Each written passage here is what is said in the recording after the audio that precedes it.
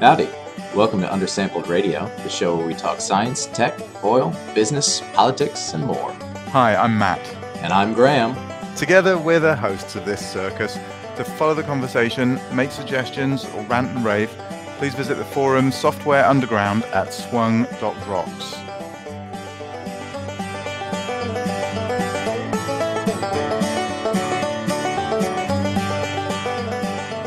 Hey guys, welcome to episode 10 of Undersampled Radio.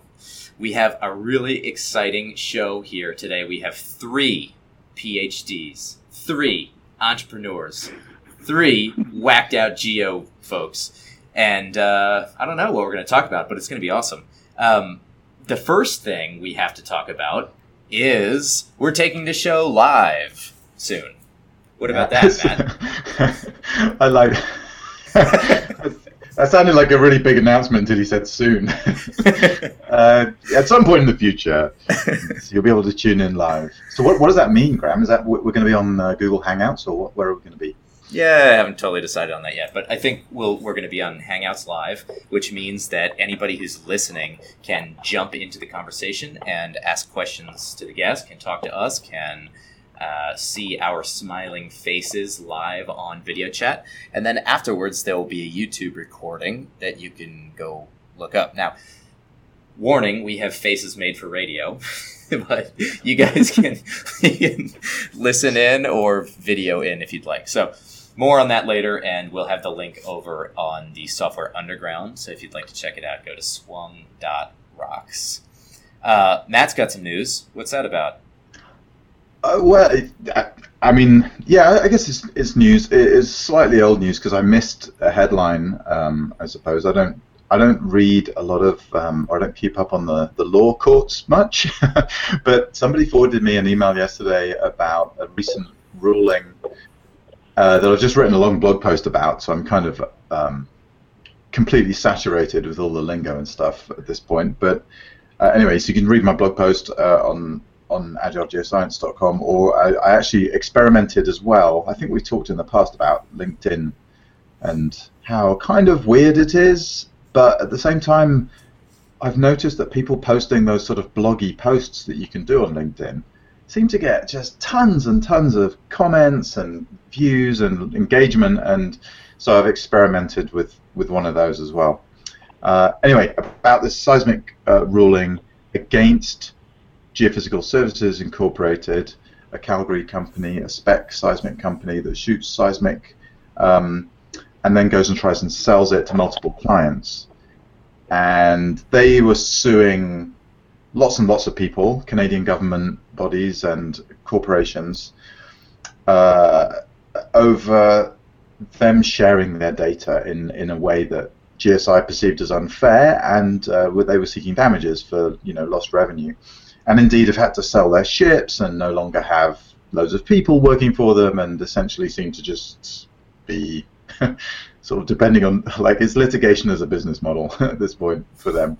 It's a shame, really. Yes. But anyway, in a nutshell, the ruling was that they could own the seismic data, it's copyrightable, but that the Canadian regulators could essentially override that copyright and release the data to the public in a way that lets the public and anyone else copy that data and sort of do what the heck they want with it.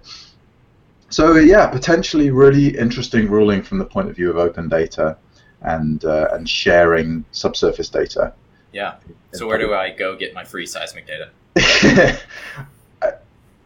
There's so many other what would you call it? Just murky stuff around. Like, so GSI. Great, they give the data to the regulator, but then what does the regulator do? Well, what kind of data do they give? Quite often it's quite poor quality. Might scan seismic, for example, so it might just be TIFFs. And then secondly, who knows what the regulator then does with it, whether they've got reliable navigation data and et cetera, et cetera. So, yeah, it doesn't change a lot of things really at a low level, but there has definitely, this ruling and others like it have been hanging over the question of how public seismic data can be in Canada for quite a long time. Question number 2. if these guys are getting rid of all of their entire fleet of seismic vessels, are we going to see another boat, an actual Boaty McBoatface? Now that that's not going to happen for the what's the actual name that they're giving that boat now? Attenborough, I believe. Yes, that's right. But I think they are calling the subsurface vehicles. Yeah, so you do get Boaty McBoatface. So there can't be another one. Yeah, I guess. Disappointing. But it's not. All right, hold on. We've got one more bullet point here. Tell us about the hackathon at EAGE, and then we'll introduce our guest. Okay, so pretty sure I've mentioned it before, but for anyone who hasn't tuned in, we've organised a few hackathons in the past. The next one is in Vienna on the 28th and 29th of May at the Impact Hub in Vienna, and it's going to be on the theme of games, so subsurface stuff, geoscience, engineering, but on the theme of games. So I have no idea what's going to come out of that. It looks like there's going to be 20 or so of us, as there has been at most of the last hackathons. So yeah, I'm super stoked, looking forward to it. I hope we get some new faces there, and I will, of course, let our Undersampled Radio listeners know how it goes. Thank you. I'm pretty excited. I'm gonna try to conference in with you guys while you're over there, because I will not be in beautiful Europe. Right. No, and we should record an episode for like live, semi-live from the hackathon, or maybe we can even do live. Yeah. That'd be cool. Yeah, I like it. Okay. Would you like to introduce our guest today? Certainly would. Yeah. So Emily Mercurio. And the first thing I've got here is founder and owner of Civic Mapper, which she will tell us about momentarily. And I see she's on Twitter, and now I see why you wanted me to introduce Emily, because I have to pronounce her Twitter handle. Yep, that's exactly right. Elfjallakoku. Elfjallakoku. Is that an actual Icelandic word? It's not a volcano. It is, and you did a really good job at saying it for the first time. So yeah, that's good. What does it mean? Oh, thanks. Elfjallakoku means volcano cake. Delicious. So, and I see Graham's written that she has a fantastically detailed LinkedIn, so you can go check that out. But Emily, why don't you introduce yourself? Sure. So I'm Emily Mercurio, and I am a geoscientist. And my background, I kind of have a variety of things in my background. So I went to my undergrad at Pennsylvania State University, and then I did a master's at Michigan Technological University and got geology degrees at both places.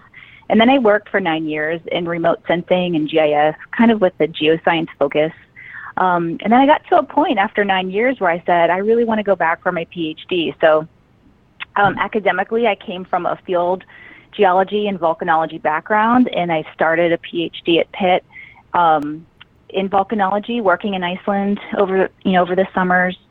And I always say I started my PhD as a volcanologist and kind of came out of it as a sedimentologist because I was working a lot with volcanic sediments. So that was a really interesting time for me. And then when I got out of grad school with the doctorate, I was in the middle of the fracking boom here in Pennsylvania and got really interested in it and just wanted to know more about it. And so I took a job here in the oil and gas industry with a focus on the Marcellus in northeastern Pennsylvania. And I've been doing that professionally since 2011. And, along the way, I've always wanted to own my own company. And my husband is also a geologist and a mapping professional. And we happened to meet another guy named Christian Gass, who is just an incredibly talented earth specialist. And we had the team in place to form a kick-ass company to focus on GIS and geospatial solutions for civic organizations and civic-minded organizations and local governments. And we've got a lot of ideas about how to branch out for the future. And so that's what we're kind of doing now. And so I'm still working full-time, but then I have this other thing I do outside of work, in the evenings and on the weekends. So, yeah, I'm pretty busy, but there's such great opportunity out there. And I hope in the future we can take Civic Mapper into a subsidiary called Civic Geoscience, so we can do geoscience for the same type of customer base. Now, I see. we are extremely curious to hear about Civic Mapper and your forward-looking strategy. But before we get there, let's back it up for a moment. You Okay. say that you are a remote sensing specialist. What kind of remote sensing are you into? So I started off working with just air photos, and then it kind of got a little bit more involved. So when I was at Michigan Tech, I had a research project using TOMS and AVHR imagery to look at volcanic clouds. So that's dealing with, the infrared and shortwave infrared portion of the spectrum with some ultraviolet there with the TOMS. So I was doing multispectral, and then professionally got into air photos, and then I kind of went back to multispectral and then into hyperspectral. And then I have a special place in my heart for elevation data. So I've worked with everything from radar-derived elevation data to LiDAR. And I definitely like using the LiDAR data because it's such a great data set. You can create, 1 or 2 foot contours from that. So wow, very cool. That's kind of it in a nutshell. Yeah, and I still, fold a lot of that into my work. I mean, I'm always interested in looking at LiDAR with subsurface features, and I think there's a lot of possibilities, for looking at lineaments and other things like that. Huh. So you are working with GPR data, I believe. Is that what it says there on LinkedIn? GPR? No, I don't use too much GPR at my job, but yeah, mainly just LiDAR. Oh, okay. So you have looked at some seismic data, and oh yes, you are interpreting seismic data on a regular basis. What do you? Yep. How do you combine your LiDAR interpretations and your seismic interpretations? Well, sometimes we see basement faults, and we look for expressions at the surface of those, or sometimes we will find, lineaments and CSDs that are visible at the surface, and you can kind of see them in the seismic too. So that's one example. I think that the LiDAR or any elevation data is particularly useful for mapping. We've done that extensively in New York. Pennsylvania, we really haven't done that as much, publicly. But, I'm sure the different companies that are operating around here are doing that too. And it plays a huge role in production of oil and gas in Pennsylvania. So I think it's just an interesting thing to try doing. And depending on the scale of your elevation data, you can pick out different types of features. Of course, with your LiDAR, that's like the best we're going to get. Yeah. So you can pick out those fine, the more fine lineaments and things like that. Whereas your coarser digital elevation models, you can pick out the bigger ones sometimes a little bit more easily. Yeah. Just because it covers such a big area, you can get half of a state in one elevation scene if you're at, 30-meter pixel resolution. That is pretty cool. I love it. What are you doing with? Let's move now towards Civic Mapper specifically, and your entrepreneurial experience more generally. What are you doing with mapping? What's your kickoff project? What's your favorite project? What kind of stuff do you enjoy working on with Civic Mapper? So with Civic Mapper, we started the company last August is when we officially formed it. So we're not even a year into it. But our first client, and I'll call them our anchor client, is an organization called Three Rivers Wet Weather. And what they had going on, and the reason they asked for our help, is they had a lot of environmental data from wet weather measurements and storm events that were just stored in like a tabular data set, like an Excel spreadsheet. And the challenge for them is that they have a lot of partners that they work with that rely on that data for their processes and their mission. So they asked us to come in and sort of help them organize their information. And since it's all geospatially based, there's a geospatial coordinate in the data sets and for each data point. We can put that into a web map. So that's what we did. So now they're able to not only share the information better with their partners, but they can better visualize it. And that's made a big difference in their operations and satisfying their mission. And we like to tell the organizations we work with to put data as your second bullet to support your first bullet, which is your mission, because the data is a good way to track your progress and help you get funding. It's important to have those metrics in place. So we're always encouraging them to make data their second bullet. Sure. So value through demonstrability. Yeah. That certainly makes sense. Is that the pitch? Is that the elevator pitch? I mean, what's Civic Mapper's value proposition if there's only one, and if there's more than one, how do you intend to segment those target markets? Well, we want to help our clients maximize the value of their spatially enabled assets.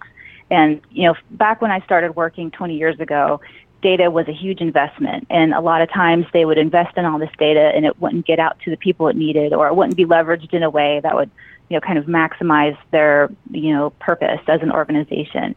So we want to help those types of organizations and people do that.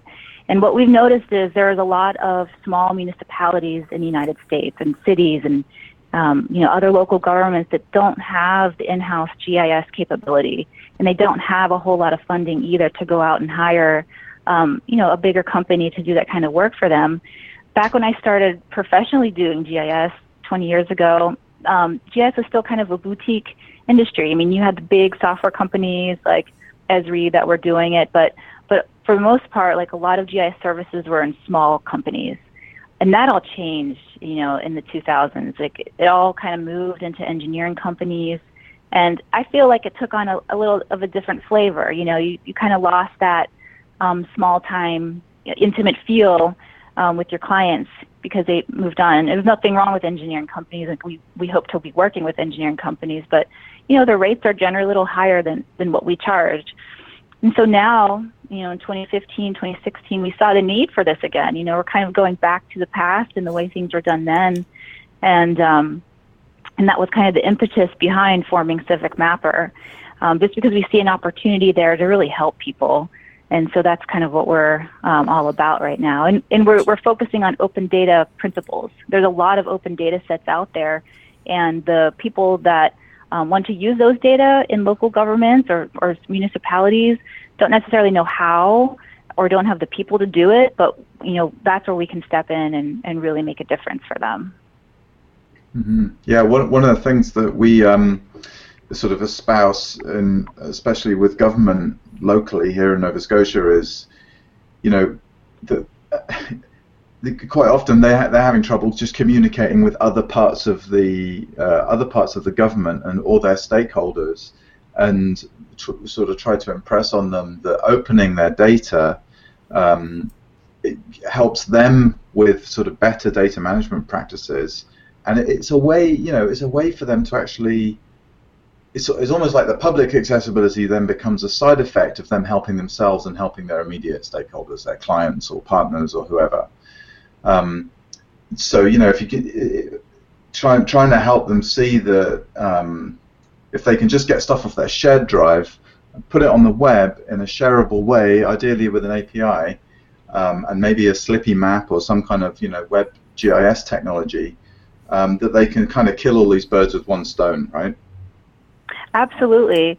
Yeah, and I think that people, when they see things spatially on a map, it just clicks. There's another element to people's brains that makes it easier for them to think about these problems and develop solutions when they can just see it on a map and look at the relationships of the data with one another. It really helps people. Yeah, sure. Absolutely. Data visualization is tough. Yeah, go ahead, Matt. Sorry, yeah, I was just I guess when I first looked at Civic Mapper, you got such a beautiful website. I was thinking it was sort of principally there was a web application, or it was a technological solution, but it sounds like you're more like a kind of consulting shop that delivers solutions to your clients. Specific. You actually maybe building technology, maybe just giving advice, maybe helping behind the scenes. Is that right? Yeah, that's right. I mean, that's how it is for now. We can see, in the future, us doing more development work, and as part of our business plan to bring on developers as we need them.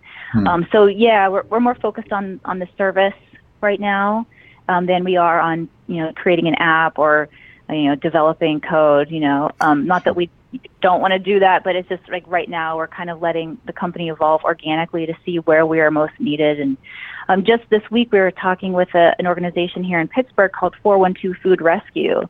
And it was such a great meeting because they are collecting a lot of spatial-based information. And what they do is rescue food from places like grocery stores or big box stores that would normally go in the dumpster, and they get it to the people that need it in the communities. So they're serving these underserved, people call them food deserts, but they're bringing, they're kind of equating the food scales of justice is what we like to say. Yeah. And they've rescued over 400,000 pounds of food in 1 year, which is amazing. Wow.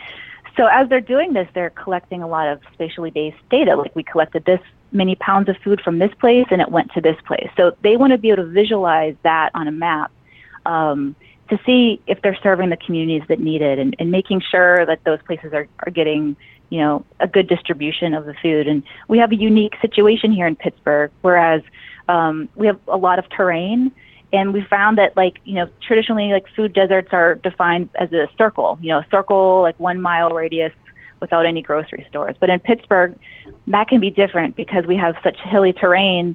It might be less than that, or it might not be a circle. It could be a polygon or some other shape. So we started talking about how we can use LiDAR to help define these food deserts based on slope and distance and what people are able to walk and what they aren't, and the bus routes and transportation corridors to get food to people. So there's a lot of it's a fascinating project.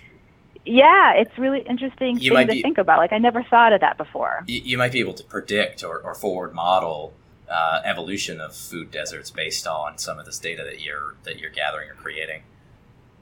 Yeah, exactly. And how useful this would be to be able to push this back on other organizations to say, we need funding because we found this new thing out, and maybe this model can be used in other communities that have these, challenges. Really cool. Any of these custom service companies, the biggest asset is the team. And it sounds like you guys have a rock star team over there. Can you tell us a little bit about the background of the people working for Civic Mapper? Christian Gass, he is our vice president and COO, and he comes from an urban planning background. He went to school at University of Pennsylvania, and he was in Canada for a while doing some urban planning projects. So he comes to the company with all of that experience. And that's different from me. I don't have any urban planning experience at all. So he brings a whole different dimension in. And technically, he's fantastic. He created our website. He has wonderful taste. I always say that he's everything I'm not. Like, my husband and I are kind of, crazy and a lot of crazy ideas. And he's really put together, and he's great in front of people. And so we're just so happy to have Christian Goss on our team. And then Matt Mercurio, who I'm married to, I've known him for many, many years, and we work really well together. We used to work together in the past. We went to college together, and Matt comes in with a lot of experience working with local governments. And he's worked with local governments from 14 northeastern United States states and municipalities, and he was the GIS manager for Allegheny County for 7 years, and that's right here in Pennsylvania, and Pittsburgh is within Allegheny County. So he's really familiar with all the challenges and funding limitations that these municipalities and local governments have. So, and he's just a GIS rock star. He knows everything that there is to know about it. And he's a great salesman and is great at building partnerships. He knows a lot of people. Well, that helps. And yeah. Is Civic Mapper, you said it was a part-time sort of endeavor for you. Is it full-time for these two guys? Well, it's part-time for probably all of them now because we're just starting up. Sure. We haven't pursued anything like venture capital. We kind of want to do this the old-fashioned way and build partnerships and go after funding with our partners. So, yeah, it's part-time for all of us, but we've got a lot of proposals in this year, so we're hoping that that will turn around, at least for Christian and Matt. And Matt is also starting another company, not related to Civic Mapper, but he has another company going called Spatial Analytics, and what they do is take imagery from drones and turn it into a mappable product, and also like a 3D model. So that's a whole other what side of what he's working on. Very cool. And sorry, I just have one question about the technology, because you said you're embracing open data principles and so on, which I think is fantastic, and we totally need more of that in geospatial, and I'd say in subsurface as well. Have you been able to incorporate any open technology in your kind of technology base? Like, what kind of tools are you guys using in Civic Mapper? Yeah, so right now we're kind of still using the Esri suite of products, and that's a response to our clients' needs and what they already have in-house. But certainly we know about open source GIS tools and want to use them and do use them as much as we can. But at the same time, we have to deliver what our customers need. But we are a champion of open data and free GIS software use as much as possible. So, and Esri's actually been really wonderful. They've been very generous with many of our partners and helping them. So we feel like it's a good way to go. But certainly, open data is our focus as much as it can be. So, are there GIS specialists at some of your clients' offices? Yes and no. I think that there are varying levels of GIS expertise among some of the clients we're working with, and but for the most part, I feel like they don't have that specialty in house, but they know how to use the tools, and we can show them how to improve use of the tools. So I would say, probably not to the level that they would need to have their needs met, which is why they would bring us in. So how much of your consulting time is spent teaching and how much is spent building? So my time personally is all building, and I leave it to these guys to do the teaching. They're great at teaching. Yeah. And they don't spend too much time doing that, but they do make presentations and make sure the tools work. And our approach to working with all of our partners is that we're agile and iterative, right? So we will change up things is just to make it work, right? So we don't, have our plan set in stone. If the customer needs something to be changed or to custom fit or to tailor it to a specific application or use, like that's what we're going to do. And we just keep that iterative approach going. And I think that's what makes us different, because larger companies might want to stick to doing things a certain way, because they can, but we'll do whatever makes sense and whatever works. Sure, that makes a ton of sense. It's always got to be a custom solution, especially when you're working with some of these technical specialties like GIS or subsurface or something like that. It's fascinating work, and we're really excited to see some of your projects develop. I see on the Civic Mapper website that there are 2 links to GitHub pages, which I just briefly perused, and there's some projects there. Are we going to see Civic Mapper deliverables, or at least workflows or something on the GitHub pages? I would have to ask Christian Goss about that, my partner. He's really been the one who's coordinating and doing a lot of that stuff. But I would think so. I mean, we want our approach and our work to be visible and trackable. So, yeah, I don't see why not. Excellent. Well, we look forward to seeing it and seeing how you guys do. I just wanted to have sort of a general question for you before we go, which is how hard is it to have a job and run a company, which is also related to the question, is it worth it? Oh, wow. That's a great question. Yeah, it's really hard. So I have a full-time job, starting this company, getting the company as a certified woman-owned business. So that's a whole other thing. I have 2 kids in a house, so it's really, really busy. And I ask myself, like, how do I do this? I don't really know. I think one answer is I have a lot of energy. And the second answer is I love what I do. I love doing geology. I love maps. And when you love something, it's not a burden. So I just think it's fun. My job here, doing geology for oil and gas in Pennsylvania, I've learned so much, and it's so applicable to so many things. I served on a board for a food co-op for 2 years, and that was another just great experience that kind of got me really thinking about business and how business is done and how business can change the world. So it just got me really excited. So my challenge is to stay focused, right? It's really easy for me to get distracted by shiny things. And so I'm working on that, just like staying focused and staying the course. But yeah, it's just, for me, I have a lot of energy. I don't drink caffeine. Try to live a healthy lifestyle. Yeah, no caffeine. I just do the best I can, and I have a wonderful set of partners and friends and family that really make it possible, to be honest. So in summary, you just have to be a superhero. You have to be a superhero. No, it is really stressful, though. I got to tell you, we're starting 2 businesses, between my husband and I, and it's rough. There's like the entrepreneurial day is a lot of highs and lows, and some days you think this is not worth it. This is too much stress. And then other days you have a victory and you're like, yes, this is meant to be. So, time will tell. We'll see how long we can do it for. But yeah, I love doing business, and businesses that can make a difference is awesome. It's an awesome thing.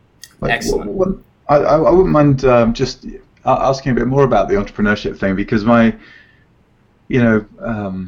I look at the job scene, especially for young people in geoscience in general and petroleum in particular, I sort of feel like, the industry, well, I don't know where this comes from, but there's a really strong kind of, hey, you need to get a corporate job, and you show up to your interview in your suit, and you write a bunch of letters, and you have a CV like everyone else's CV, and we don't talk about entrepreneurship as an option.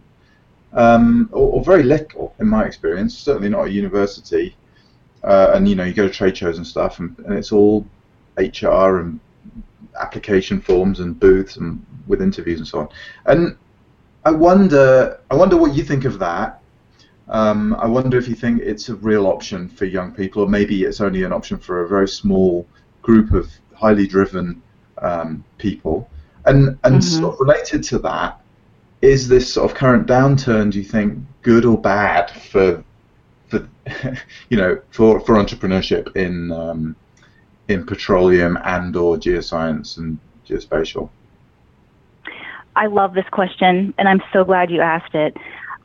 So to start off, I think that if I was a new college graduate, I would definitely be a little concerned if I was a geology major, because of this undulating business that we're in. It's hot and it's cold, and that's just the nature of it. And but as far as entrepreneurialism goes, I recently read this book called Choose Yourself by James Altucher. I'm not sure if I'm saying his name properly, and it literally changed my life. It was a book about entrepreneurialism and about the new economy that's coming. And I believe that our kids and our grandkids are not going to be in these full-time jobs. I think that the temp job economy is growing. I think that people are going to have to get creative about how they make a living. And, there's always going to be industry. I feel like there's always going to be industry. There's always going to be those corporate jobs, and we need them, especially, globally. They're there, and they're going to be there in developing countries. But I feel like, maybe in North America, things are changing. They're changing politically. They're changing regulatory-wise. And I think we have to have a creative vision for the future to figure out how we're going to live. And that's one reason why I started this company, is because I kind of see this coming, and I want to get used to this idea, learn how to do business, learn how do you set up a business. Like, I had no idea until I actually did it in 2015. So, that's what I would recommend to someone, is to just think about it, learn about it, because things are changing, and those, the safety of the corporate job just isn't there anymore. And the downturn is disappointing. It's just, I'm lucky I still have a job doing this in Pennsylvania. A lot of people have lost it here in the state and nationwide. So, but we are geologists, and we have awesome skills, and we have, we've learned amazing things in school, and we understand nature. And I think you can take that in so many different directions, And another thing that's happening too is we have an alternative energy economy that's going to be getting stronger and stronger. So, and that's another thing to look into. I mean, one of my big interests is in geothermal, and it's one of the reasons why I learned about oil and gas, because those kinds of skills and things that you learn in oil and gas are transferable to geothermal. You know, it's the same types of principles. You're just going after a different energy source. Mm-hmm. So, you know, there's lots of things we can think about, and geophysics, and it's you know been very heavy in oil and gas and the development of that science, but it has so many different types of applications too. So I think that we just have to be creative in our lives and in our long-term visions. Well, thanks, Dr. Emily Mercurio, optimist, superhero, and mapping enthusiast. Thanks, Emily, for coming on the show. We really enjoyed having you. Yeah, thank you. Thank you so much, guys. It was a pleasure.